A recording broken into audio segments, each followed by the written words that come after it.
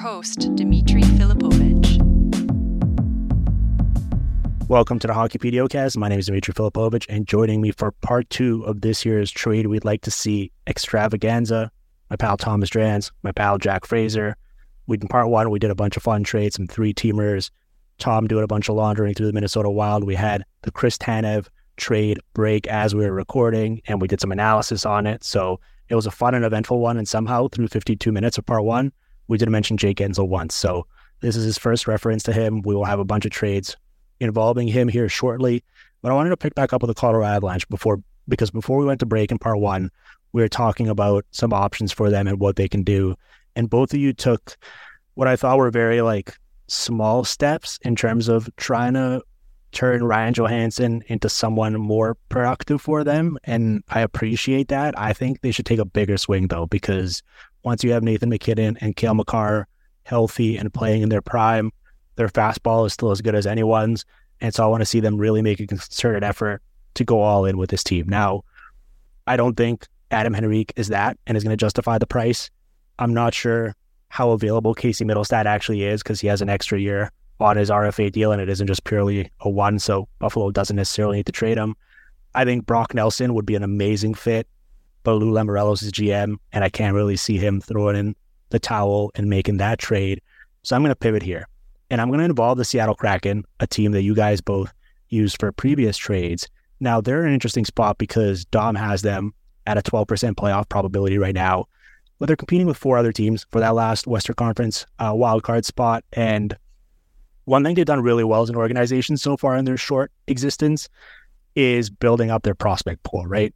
They didn't have any pick surplus for their first year, yet 3 years in, our colleagues at EP Ringside had them ranked 9th in terms of prospect pool strength at the start of this season, and they've done a really good job of leveraging pick capital into quality talent in the draft. Now, they've got Eberle, Wenberg, Tatar, Justin Schultz as UFAs this summer, but I think they should take a bit more of an aggressive long-term approach and look ahead to next year where Adam Larsson and Yanni Gourde are both UFAs. And by the time they're up for new deals, Yanni Gourde will be 34, Adam Larsson will be 33, and I don't think it makes sense to be viewing them as much as they're very productive players, great contributors, great locker room players, have meant a lot for the culture of this team. I think this is a time for them to cash in. So Tom, I'm going to pitch you on this trade here, and I want to hear your take on it because it involves a player very near and dear to your heart. Now, it goes like this. Yanni Gourde and his $5.17 million plus Will Borgen and his $2.7 million. Ooh.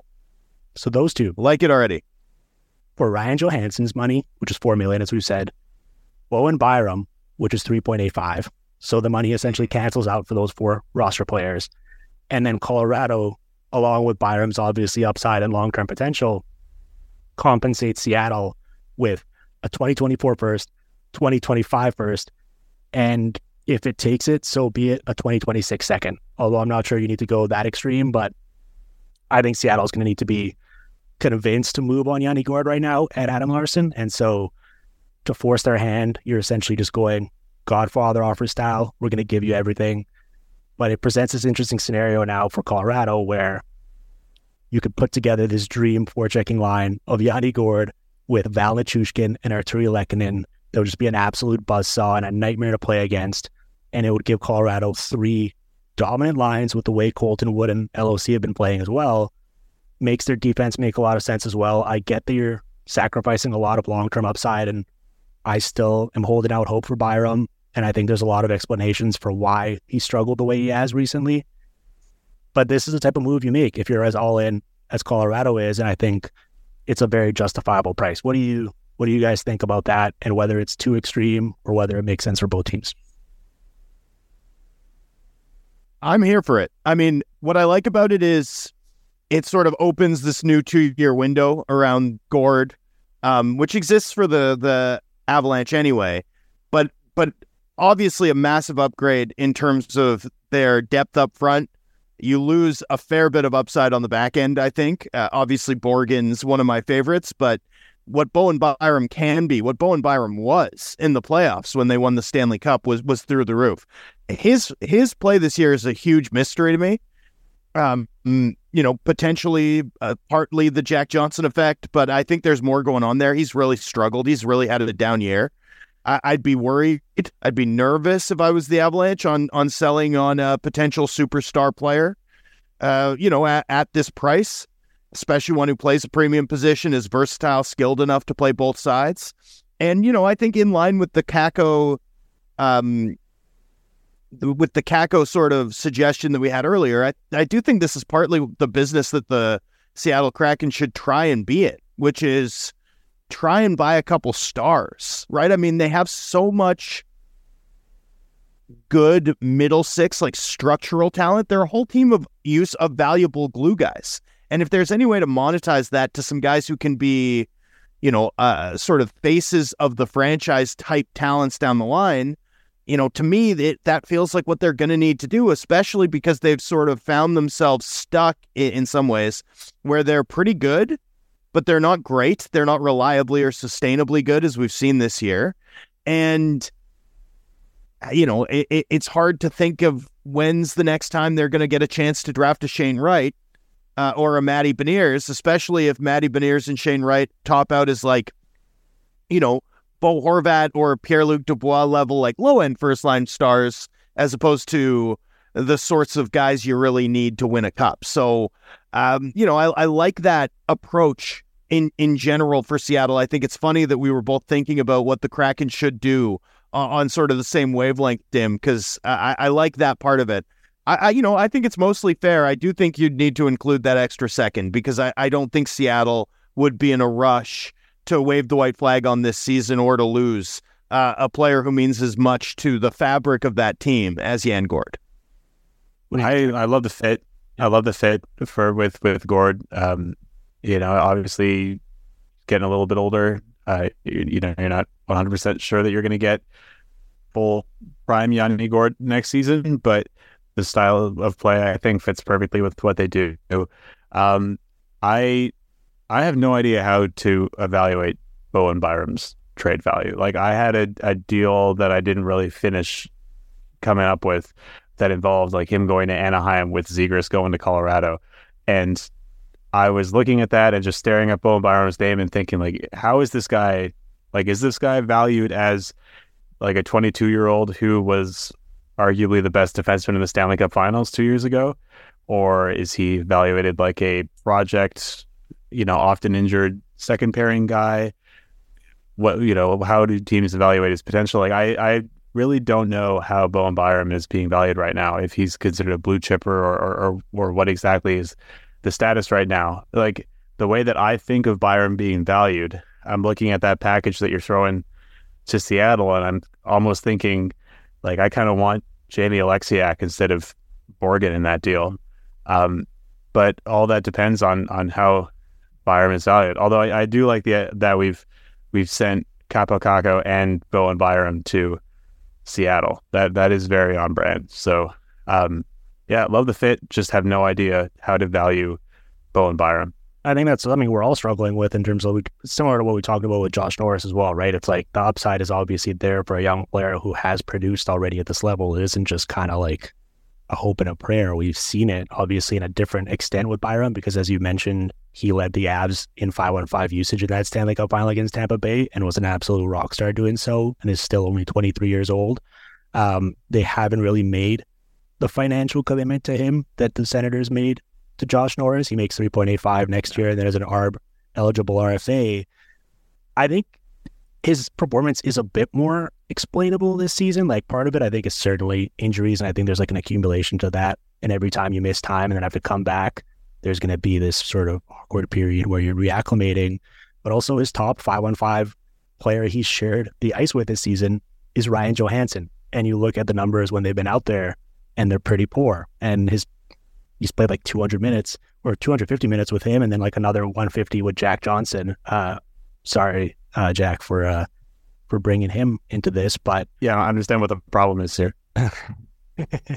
When you look at the numbers for him with like even Manson or Sam Girard, they're significantly better. And so I think you can like paint a picture that sort of explains that. And to be clear, I'm not like giving up on him or being like, oh, they should just sell high on him. I think it just speaks to how much I value a guy like Gord here and how that would totally change the way this forward group looks. And, with Taves and Makar there long-term, Sam Girard, they drafted that Mikhail Gulyev guy in the KHL who's absolutely crushing. He's a ways away, certainly, but is very promising. Sam Malinsky, I like what I've seen. Like, there's upside on the blue line there as well that I think they could make it work, even though losing Byram would certainly hurt. But I kind of want to see them take a big cut because I do still think the core of this team, when healthy, is absolutely Stanley Cup worthy and no one wants to play them, but they do have some work to do beyond Adam Henrique, I think. Okay.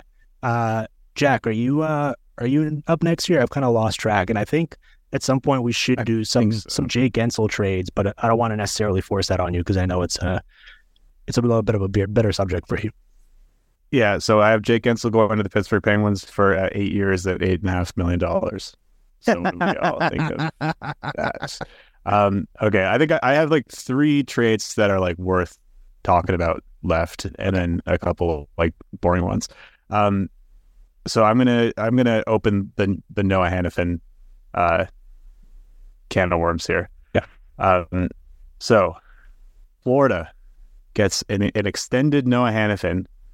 I had 8 years, 7.5, which is what he came close to signing with Calgary on. I'm assuming that the Florida tax thing makes that a palatable contract for him. I also have them getting Kevin Rooney, just a guy who can technically play center for them. In return, Calgary gets Nico Mikkola, who is not putting up very good numbers, but he's playing top 4 minutes for Florida that Hanifin is going to replace. Some kind of mid-round draft pick. I'm not really picky. And the big drop here, Anton Lundell. Whoa. Because here's my thinking. I don't know if you've seen Florida's cap-friendly page. They don't have any defensemen after this year, basically. Like, Forsling is up. Montour is up. I think they have a couple guys further down the lineup. They're going to have to do a lot of thinking this summer because, of course, they also have to consider Sam Reinhart and a couple of their other forwards. I think Hanifin fits their MO pretty well. He carries the puck up the ice. He's a solid puck mover. Reminds me a little bit of Aaron Ekblad at times, although obviously not remotely as physical or as physically imposing. I think he could be a really solid piece for them on the left side of the ice for a lot of years. And I think signing him would give them the stability they lack right now.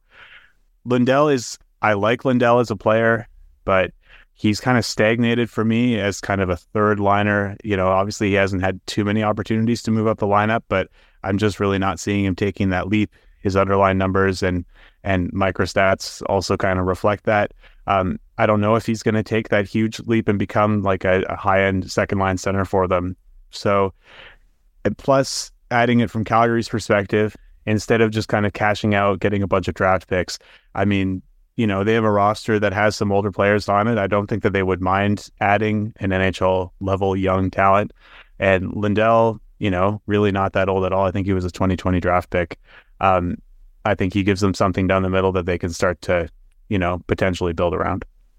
Well, that's really interesting. I was sort of thinking on a similar wavelength with you. I was trying to work Jacob Chychrun trades to Florida with the similar logic of you get him in now he's under contract at a good cap figure for next year as well, and he's probably there and his dad's on the broadcast, and I'm sure you could get him long term, but it provides you not only with an immediate upgrade now on the left side, but also like insurance, because I think they're going to keep and prioritize keeping Gus Forsling for as long as they can, but that might come with walking away from Red and Montour and potentially Aaron Ekblad next year as well. And so it gives you a bit of insurance there. And I was trying to make the money work, but yeah, that would certainly be a whopper. I might be a bit higher on Anton Lundell still than you by the sounds of it, and maybe a bit lower on Noah Hanifin. I know he's having a phenomenal season. He's up to like 11 goals or whatever, doubling his previous career shooting percentage this season.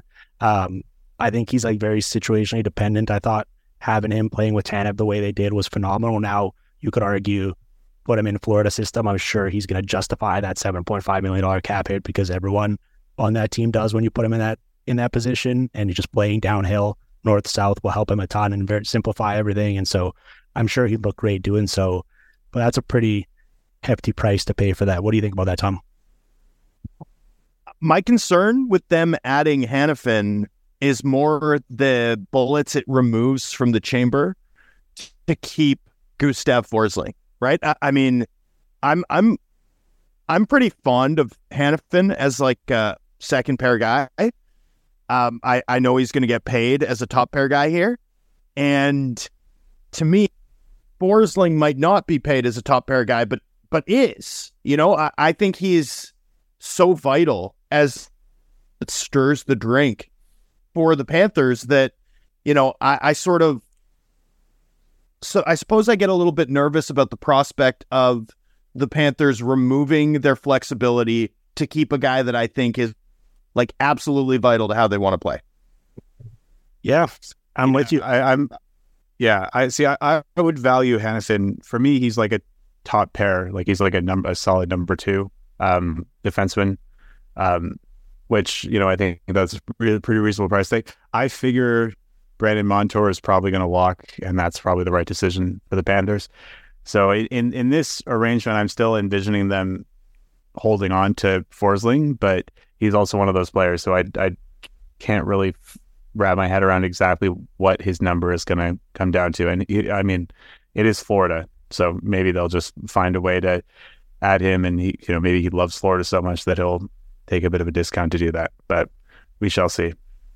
Yeah, I'm fascinated to see that. I mean, the fit certainly makes a lot of sense. I was kind of going more low key with Florida because I just think they've been so good and well rounded here pretty much since like the Christmas break that I'd be fine with them. I would like to see them add a left shot defenseman to just so they're not relying on Nico Mikkola, as you mentioned, and OEL, but I think they can add someone kind of lesser and then add another either speedy winger that could potentially give them other looks so they can move Cousins down, play him with Barkov if they want to, recreate that Reinhardt checking line from last postseason. Or I could just be happy if they just went with like get a Jakub Trenin for cheap or something and just have like a punishing forechecking winger that can basically replace like Jonah Gadjevich on the fourth line. And I think that might be enough for them as well, because I just think so highly of their roster. So they could go any number of ways. They're in a pretty good position. I know they have very limited resources, and that's why you're including Lundell here, because like they don't really have capital or prospects. So that makes sense. But yeah, that's fascinating. I had some, Tom, do you have any Hanifin trades beyond that? I had a Lightning one just because it seems like the writing is kind of on the wall for that based on how every single big insider has been linking the two recently. But I'm curious if you had any other Hanifin trades or kind of potential things to think about. I actually didn't have any Hanifin trades. When I think about it, the one thing I will say is it feels like it's Boston's MO. You know, Boston loves to use the deadline to buy long-term pieces. It feels like, a Hampus Lindholm Redux, Charlie Coyle mold type move. But no, I don't have any Hanifin trades. Excuse me. Yeah. I mean, speaking of resources, Boston's is pretty thin in that regard. Not that Tampa Bay is voluminous by any means, but at least they have the cap space with a Sergachev on LTIR right now. I had like a big Lightning one involving Hanifin that included them also, like them giving back Connor Sheary, let's say, and then like Isaac Howard in a pick or whatever the draft capital needed to be, and basically turning Connor Sheary, who they signed for multiple years for some reason this past offseason and has given them one goal, I believe, so far this year, and is still owed $2 million for the next couple seasons, turning him into potentially getting back Blake Coleman, who has some risk attached because of his age and because of the term left on his deal, but like clearly has juice in terms of like creating stuff and also a PK, and I think would help them a ton because you look at the wings for them, and especially when they're playing Hagel up with Kucherov and Point as they are now, it leaves them very thin. And the elephant in the room is that beyond the power play, like Stamkos has looked pretty cooked recently, and they're just not generating anything at 5-on-5 with them on the ice. But that's left Cirelli and Paul with very slim pickings on the wings. And so I was trying to figure out how they could potentially get Mangiapane instead, because I think he'd be like a phenomenal fit for them. But with his cap hit, it was really tough to finagle that. I think the difference between him and Coleman makes it a bit easier to figure that out. But I thought that would make sense. What do you think about that, Jack? Well, speaking of that, I think Warren Finagle would be a perfect fit for Tampa Bay based on the way that they play. I just can't figure out how Tampa Bay can fit any like great players like the additions. Like you said, like people keep talking about Noah Hanifin going there. I guess you can theoretically make it work with a combination of some of their prospects, but it really does seem unfair. I do think it's funny that we identified the three teams with the least number of assets in the league as the three options for Noah Hanifin. But yeah, I mean, I would love to see Tampa do something because, like you said, that roster is looking pretty limited, and the Eastern Conference is always more interested when they're a juggernaut. So it would not surprise me if they find some way. The thing I was thinking of was like Nick Dowd seemed like the most Tampa Bay Lightning acquisition target, that you could think of. I mean, guy who has a tiny contract for next year. He's a bottom sixer, all this stuff. And I'm sure that Julian Brisebois is just wishing that he had 2 first-round picks, a second and a third, that he could send to Washington for him. But unfortunately not so lucky. So he might have to settle for a top-pairing defenseman instead. Well, the ironic thing about them, they're one of the few teams you can say this about, but I actually don't mind the right side of their blue line. With Chernak, Radish, and Burbix. The left side beyond Hedman is obviously alarming, where they're like leaning pretty heavily on Calvin DeHaan and Lilleberg right now. So I think that's where the Hanifin fit comes into place. But I'm also just thinking about this more because at first blush, I was kind of same with you guys being like, all right, well, Tampa Bay's interested, but like, how do they accomplish that? But wouldn't you say their 2026 first is a more valuable asset than their 2024 first, especially if it's fully unprotected? And I'm not sure if you would be able to accomplish that, but whether you're the team ultimately making that pick or not, just having it as an asset down the road, considering the likelihood that this team, with how they're getting up there in age and not knowing what they're even going to look like in 2026, I think it's much more likely they age out of their competitive window and completely hit rock bottom than continually trying to find a way to defy the odds. So I'd be very interested in getting like NBA style trades, like future picks from them and pick swaps and stuff like that, as opposed to the conventional, I need their first round pick right now. So that wouldn't be a really limiting factor for me. But obviously we know that teams typically don't think that way, especially with GMs who need something like very imminent to show for trading away a guy of Noah Hanifin's caliber. Can you imagine the Tampa Bay Lightning trading away the Gavin McKenna pick for Nick Dowd? Yeah, I mean, that would see stuff like that happen in the NBA. I mean, I know we've seen stuff like that as well happen in the NHL a couple times recently, but yeah, that would I would be very interested in that. All right, Tom. Actually, let's take our break here, and then when we come back, we really have to do some Jake Guentzel trades because we're going to be in the final block here of our trades we like to see, and I think people listening are like, all right, tell me where Jake Guentzel's going to go. So we're going to hopefully help with that when we come back. You're listening to the Hockey PDOcast streaming on the Sportsnet Radio Network.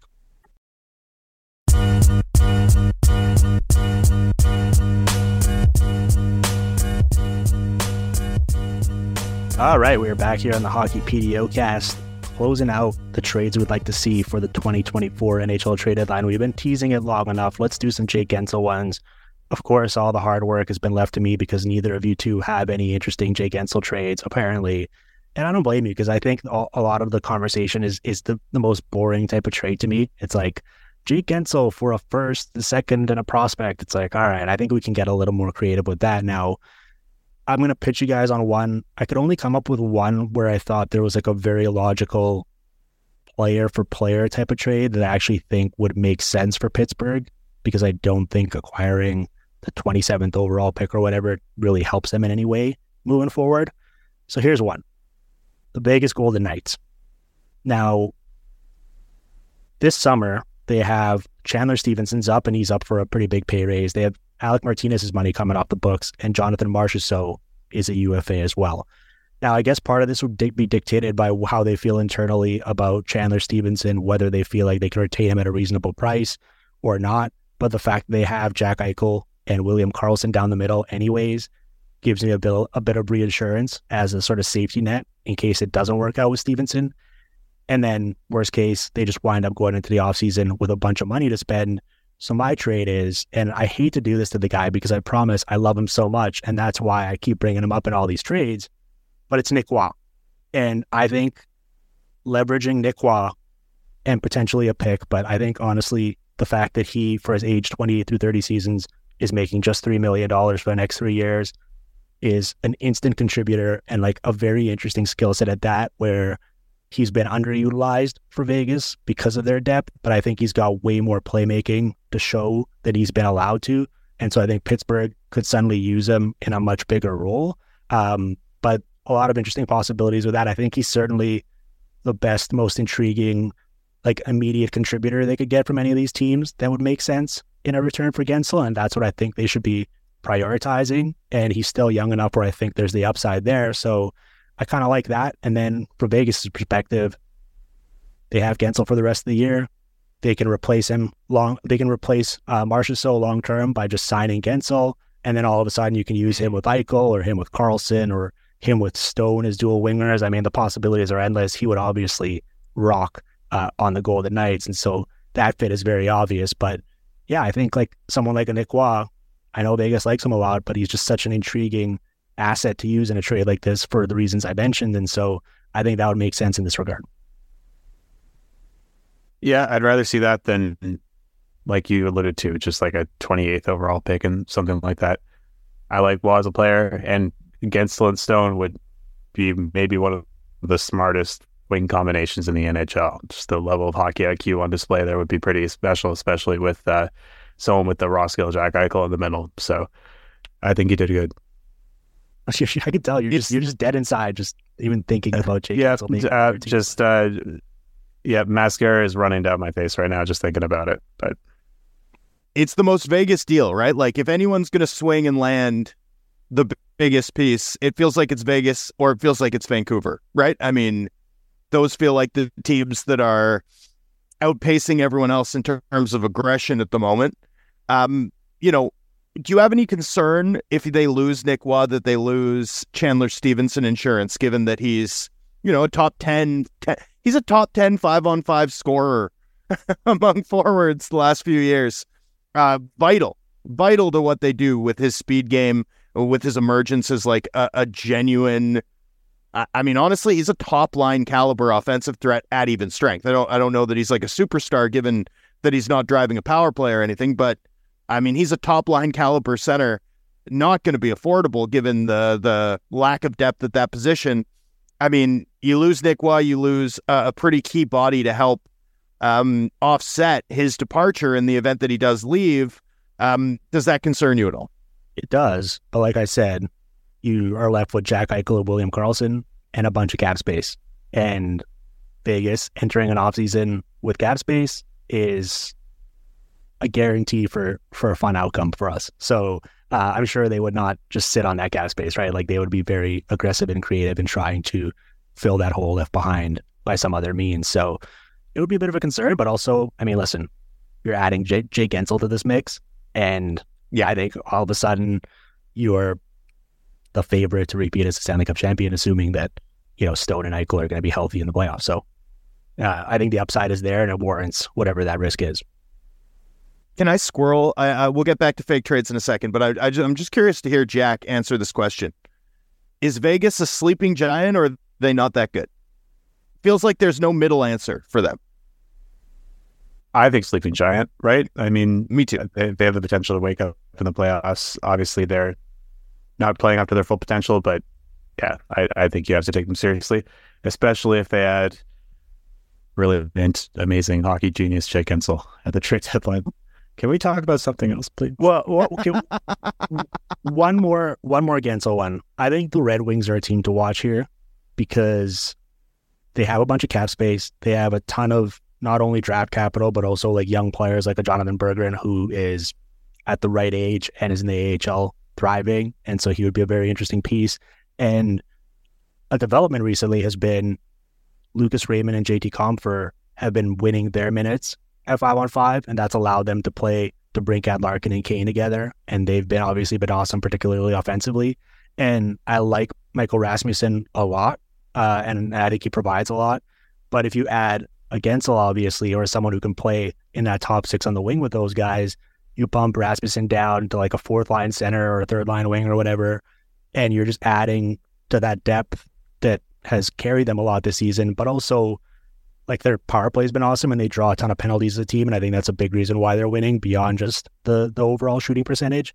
But Gensel's diversity in ways he can score, in particular as move the needle at 5-on-5, would be such a valuable skill for them. And then you could also envision a long-term fit of him staying and playing with Larkin or whatever down the road as well. So I kind of like Detroit there, and they're lurking in all this. I've seen them referenced a little bit, but they keep winning, and it's been a while since they've been relevant as an organization. And we know that Steve Yzerman is going to be aggressive in one direction or another. And so I'm very curious to see if they act on this. And I think they're a team to reference here, along with like the usuals, like the Hurricanes and the Oilers and all the other teams we've heard linked to Guentzel in the past. You know who would be a great fit for him in the off season would be The Pittsburgh Penguins? the Chicago. Well, yes. If we were throwing that away, Guentzel next to Connor Bedard for a couple of years. Yeah. Anyway, I'm here for it. Yeah. But if you're him, I mean, yeah, no, I get why he wouldn't want to, but I mean, if he wants to score 90 points a year, that would be a good way to do it. we all agree. I mean, Guentzel would obviously be a phenomenal fit for the Hurricanes. And I think we'd all agree that we'd love to see them actually take like a big cut here as opposed to their usual business around like in-season trades in particular. But I also think that a guy like Buchnevich makes a bit more sense for them. Now the price for him is really high because he's still got another year at a good salary. But I really like the Buchnevich fit for them as well as the Guentzel one, of course. Guentzel would be a sick fit in Carolina, but I've got a fake trade that I really like for Carolina that I want to throw you. You ready? Go for it. Pavel Buchnevich to the Carolina Hurricanes. They send back to St. Louis, not 2 firsts, which St. Louis is looking for, but a 2024 first-round pick and defenseman Scott Morrow, equivalent value to a first-round pick given the way that he's trended in Div 1. Carolina adds a skilled, big player, can help them on the power play even though they're already really good there. Just bring like a little bit of extra east-west playmaking, but also the frame and ability to play Rod Brind'Amour hockey. At some point, they got to go all in, but this isn't even an all-in move. You're buying him for a couple of years, gives you some flexibility as you navigate the mess of expirings that they'll have to navigate this offseason. Yeah, I mean, my thoughts on the Hurricanes are well documented here. Certainly, it's like the Shaq meme. You're not fooling me. I'm familiar with your game. I know their power play has been really good this year, but if you look at their statistical profile offensively on Sportlogic, they are 14th in expected goals, 15th in slot shots. Now they're 8th in inner slot shots, and I think a lot of that is spamming rebounds the way they have in the past. And they're obviously first in shot attempts, but I think a lot of the stuff that are concerns for us in the past still are. And so obviously adding an interior scorer like one of these guys would go a long way. And I'm with you. Like, I think Buchnevich has scored at a 34-goal pace since coming to St. Louis, but also has shot like 17% in that time. So he's been very efficient, but he also doesn't really take much off the table in other areas as well. So it's not like you're sacrificing or compensating, which I know the Hurricanes don't like to do philosophically as a team. And so, yeah, the fit makes a lot of sense, and I really love Buchnevich for them. But I mean, pretty much any team that acquired Buchnevich at this point, I would like that and think they got significantly better. Yep, I agree with all that. All right, Jack. Rules. That's it. That's all I had for you. Guentzel. There you go. It wasn't as dramatic as I thought it was going to be. You built it up into me. Well, we had to talk about it a little bit, but it's also like I think everyone is pretty familiar with a lot of the fits and the reasonable asking price for it. So it's not the most interesting, especially for the purposes of this show. All right, Jack. Let's go through your remaining ones then, and then Tom, I'll let you go lightning round style after, because I know you've got a few little tidbits there to throw out there. Okay, I got 2 left, so I'll throw one, and we can throw to Drance, and then I'll do my other one after that. So the one I got, not a rental, not involving any teams that are going to make the playoffs this year. Buffalo Sabres acquire Rasmus Andersson from Calgary. In exchange, Calgary gets a 2025 first-round pick that is protected, but slides to a 2026 unprotected. because we're going to get exciting in Buffalo. Connor Clifton, who does not have trade protection, so sorry, pal. And Alberta native Peyton Krebs.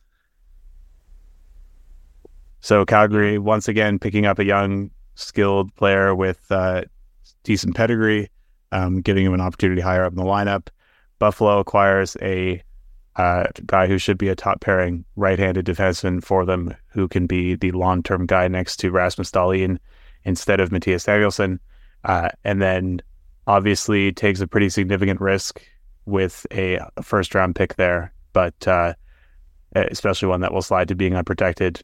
But now or never, honestly. I mean, if the Buffalo Sabres are still getting high picks in 2026 or even 2025, something has gone wrong. Yeah, I mean, from the Flames' perspective, what's interesting is that they've obviously just traded Tanev. Hanifin is out the door. Shillington is a UFA. If they trade Rasmus Andersson here, it might not matter in the grand scheme of things because it's like, all right, we're telegraphing we're actually going to take a step back here and rebuild and kind of try to accumulate young talent along the way.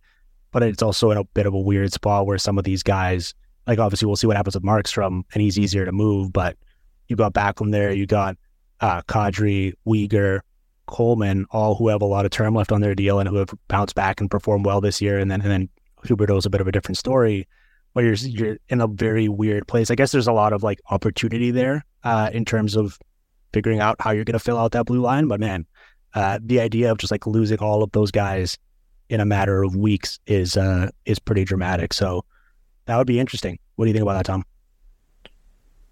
I mean, I like the idea of those two teams sort of getting together, right? The Flames need to transition from a win now team that hasn't won, and the Buffalo Sabres need to start winning, right? It feels like two teams meeting in different directions, like passing by each other on an escalator up and down.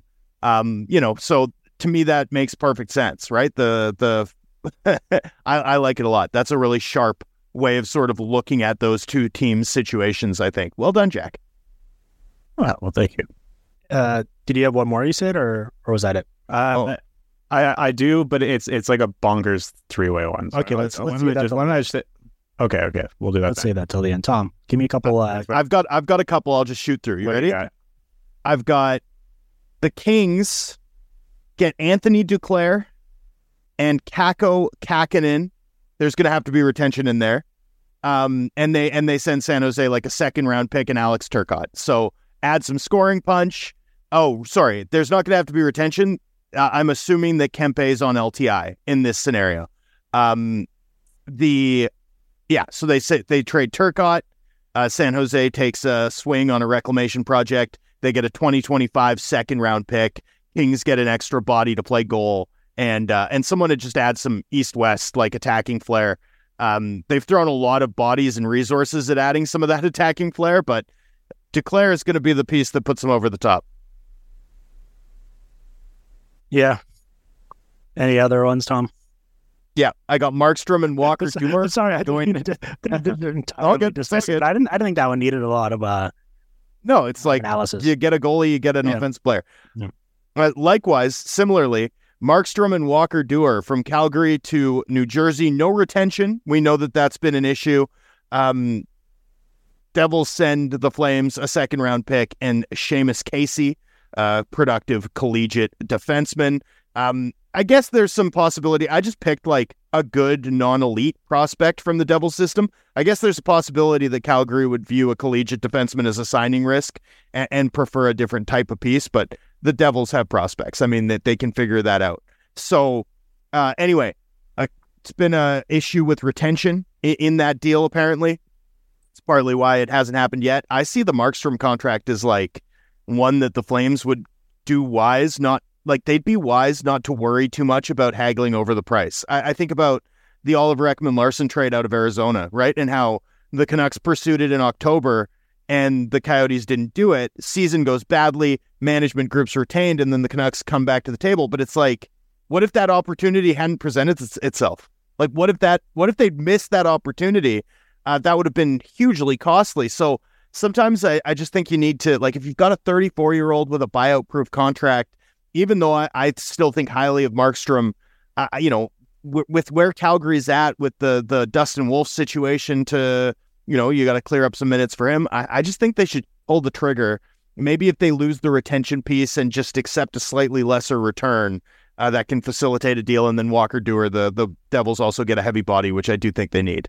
Well, they have an extra fourth now they could entice Calgary with after jumping into the Tanev deal. I guess my concern would be figuring out what you do with Vitek Vanacek's $3.4 million owed next year, but that's something I guess you could figure out this offseason, because obviously with Dougie Hamilton's LTIR, you've got the wiggle room for the rest of this season. Yeah. And if you want to salvage this season, I think you do need to do something. And so I'd be interested in that. I'm very curious to see what the market would be like, because typically we don't see goalies fetch nearly the return that people think they're going to go for, right? It's just like we've seen the way the landscape's changed for that. So I'd be curious to see how that shook out. Any thoughts on that one, or do you want to get to your bonkers three-teamer, Jack? All right. So St. Louis Blues get Kaapo Kakko, Ryan Lindgren, New York's first-round pick, and Ottawa's second-round pick. The Ottawa Senators get Colton Parayko, Brennan Othmann, and Barclay Goodrow. The New York Rangers get Jacob Chychrun and Pavel Buchnevich. The logic here, essentially, Ottawa turns over Chychrun, brings in Parayko. I think fairly similar players stylistically. Parayko obviously older, a little bit more costly. And a player that I really don't know what his value is around the league, is I would be inclined to think of him as a potentially negative value asset, but I could just as easily see teams valuing him as a legit top pairing defensive defenseman. He's playing like number 1 minutes in St. Louis. And then they also get Othmann and take on the Barclay Goodrow contract, kind of in a similar way that we were talking about Scott Laughton earlier. Basically, they bring him in, they see him as rings in the room, gritty, bottom six kind of player. St. Louis brings in Kakko. They get a guy who has in the past performed at a decent top 4 level in Lindgren. They get some draft picks. And then, unfortunately, they lose Buchnevich. There might need to be more draft compensation in there for Buchnevich, depending on how he's being valued right now. And they also get off the Colton Parayko contract, which I think if it hasn't gone south already, has the possibility to go south pretty soon. And so they get a little bit of flexibility with that. And then, of course, the Rangers, Lindgren has been an issue next to Fox this season. I think maybe Chychrun could provide maybe a bit of a physical defensive edge next to him, and also kind of give him somebody to play with in transition on the blue line. And then obviously Buchnevich, I know we talked about Kakko being functional in that top 6, but obviously Buchnevich is at a different level from him. So they really solidify and bring him back. The uniting moving parts there. The uniting theme in today's show has been a lot of players returning to their former stomping grounds. And here I was thinking that I would have the most outrageous three-teamer involving the Ottawa Senators, but of course Jack had to go and one-up me with his final one. Tom, that was quite a whopper. I was still trying to wrap my head around all the moving parts. I mean, I'm very interested, but man, that is a lot of salary in particular moving around. I think it works. Yeah, I ran it through, and I think that it works. There might have to be some retention on like Barclay Goodrow or something, but I think that it's fine. And the thing with Goodrow is, I honestly, when Goodrow's bought out this summer, not only do you save his full cap hit, but also you get a 330 or like a third of a million surplus as well because of the way his contract was structured. So an interesting thing to think about. But yeah, what were you gonna say, Tom?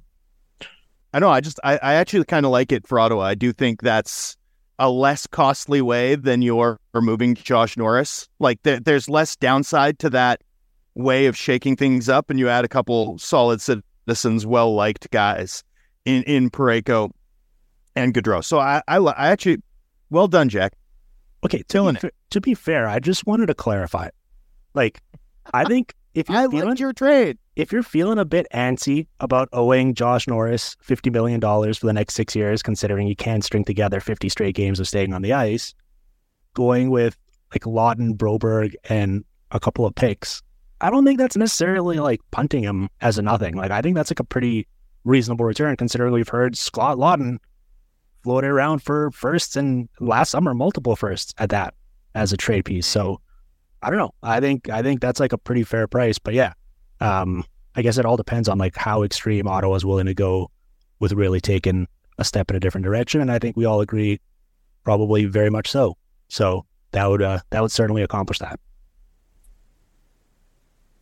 I've got one last one, by the way, and this is like the most on brand possible one for to cap this show.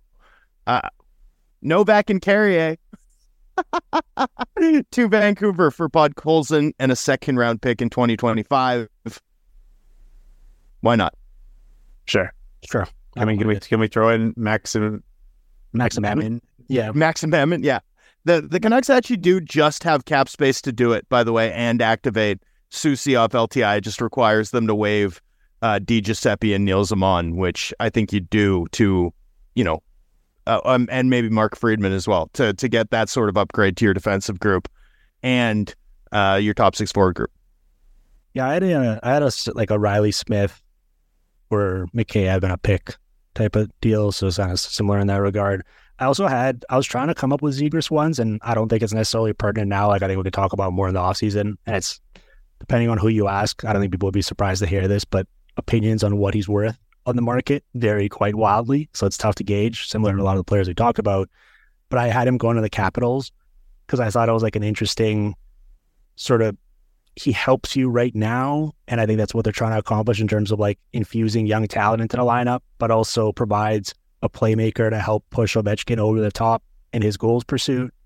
And I thought that would make sense. And from the Ducks perspective, it'll be mostly just getting a bunch of features back to then keep your powder dry for going all in on the next big disgruntled superstar that becomes available, because I think they certainly have the young pieces and the cap space to do so. And that should be a direction they're sort of interested in. So that was that. And I also was trying to come up with Kyle Connor ones, not that he's available by any means, but I just think if the Jets are smart, there's like a way to cash in and leverage that into really winning in the long term right now, because there's this weird dichotomy going on with them where every night you look at their box score and it's like Kyle Connor played 20 minutes tonight and had a 30% expected goal share. And Nick Ehlers played 12 minutes tonight and he had an 80% expected goal share. I'm like, all right, can we fix this? And it might be coaching, but also this is multiple coaches now that have done this. So I think there's something clearly like more deeply entrenched within the organization beyond just whoever is filling out the lineup sheet. It's the Moneyball trade, right? Where they trade the hotshot rookie third baseman that the manager won't stop playing. Yeah. That's what you're on. Yeah. That's what I'm. I do love Zegras to Washington, actually, as a team whose philosophy for the next couple of years should be losing entertainingly and getting Ovechkin the goals record. I'm now very fixated on this Zegras to Washington idea. Mm-hmm. There we go. Yeah, that's what we're trying to accomplish here. Okay, Tom, I'll let you plug stuff on the way out because trade deadline's ahead. You're obviously going to have a lot of coverage covering the Canucks.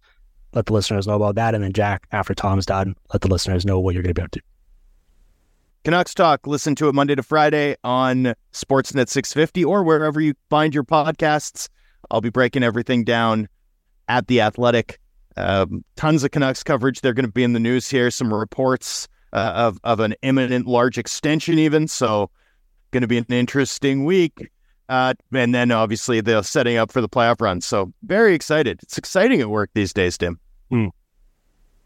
Jack, what are you up to? Well, I will be covering the trade deadline and the week leading up to it, not only on Twitter at JFreshHockey, posting all the player cards and analysis, but also on EP Rinkside, posting a couple trade profiles, and then probably wrapping things up after it ends. So awesome. Plenty of stuff to do. Awesome, bud. Well, keep up the great work. You as well, Tom. My only plug is join the PDOcast Discord. The invite link is in the show notes. A lot of fun stuff in there. There's a trade forum in there. So if you like today's show, there's a lot more of that going on in there. Very informative, thoughtful. I guarantee it's better than anything you'll find on Twitter, discourse-wise, and on trade deadline day itself. I'm sure it'll be buzzing in there, and we'll have a lot of fun stuff to talk about, react to in real time. So get in there if you're not already. Thank you for listening to us. Hopefully, this year's show lived up to the hype of previous versions, and I'm already looking forward to the 2025 version with you guys. Be well. Thanks for taking the time. Thank you for the listeners for listening to us, and we'll be back soon with plenty more of the Hockey PDOcast streaming on the Sportsnet Radio Network.